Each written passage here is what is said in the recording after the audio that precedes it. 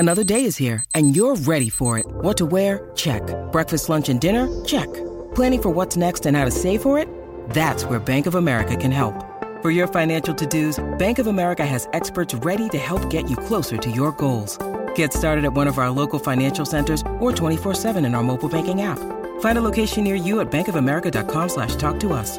What would you like the power to do? Mobile banking requires downloading the app and is only available for select devices. Message and data rates may apply. Bank of America N.A., member FDIC.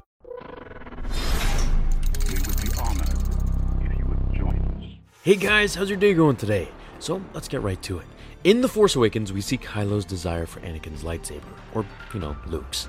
He wants it so badly because it'll link him to his grandfather. As he says, that lightsaber, it belongs to me. When he finally defeats Finn after toying with him, and with a massive wound in his gut from Chewie's blaster, he eventually reaches out with the Force and attempts to pull on the saber, just like we saw Luke do in the snow on Hoth. Now, for a powerful dark Force user like Kylo, he began to have trouble moving it, as it began to wiggle furiously, flying to his hand and then zipping past him to raise possession. And now, not to discuss how a scavenger strong in the Force was able to do this against a New Age wannabe Sith apprentice, we can question why he couldn't do this in The Force Awakens when he could against Rey in The Last Jedi, as they fought for it in Snoke's throne room. The time between both films is immediate, and while that scene probably was maybe a month after losing to Rey in Episode 7, which is only a guess, of course, the real answer can be revealed to us by The Force Awakens Junior novelization. In the book, it states that during the snow forest scene, he retracted his blade,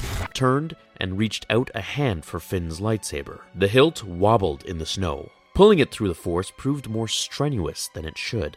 The pain of Ren's wound clouded his concentration.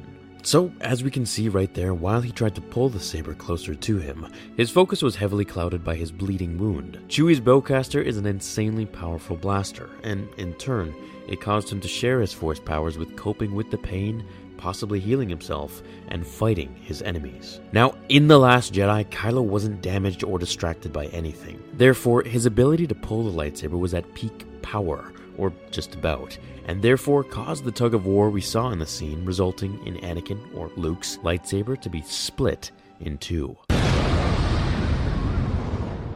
Which makes me kind of wonder if Rey's going to put those two crystals in her staff, or make some sort of a staff weapon, like Darth Maul. Now, a scene I think would be cool if they add it in the deleted scenes is when Rey wakes up before Kylo does. She thinks about killing him, but when she does, she realizes she's just like Luke when he tried to kill Ben in his sleep, and then runs away. However, of course, that's just a theory and maybe a fun possibility that could happen.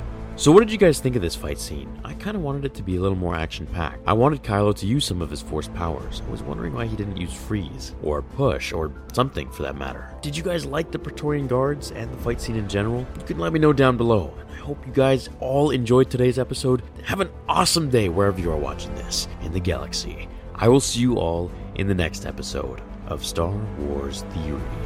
Until then, my fellow Jedi and Sith friends, remember, the Force will be with you always.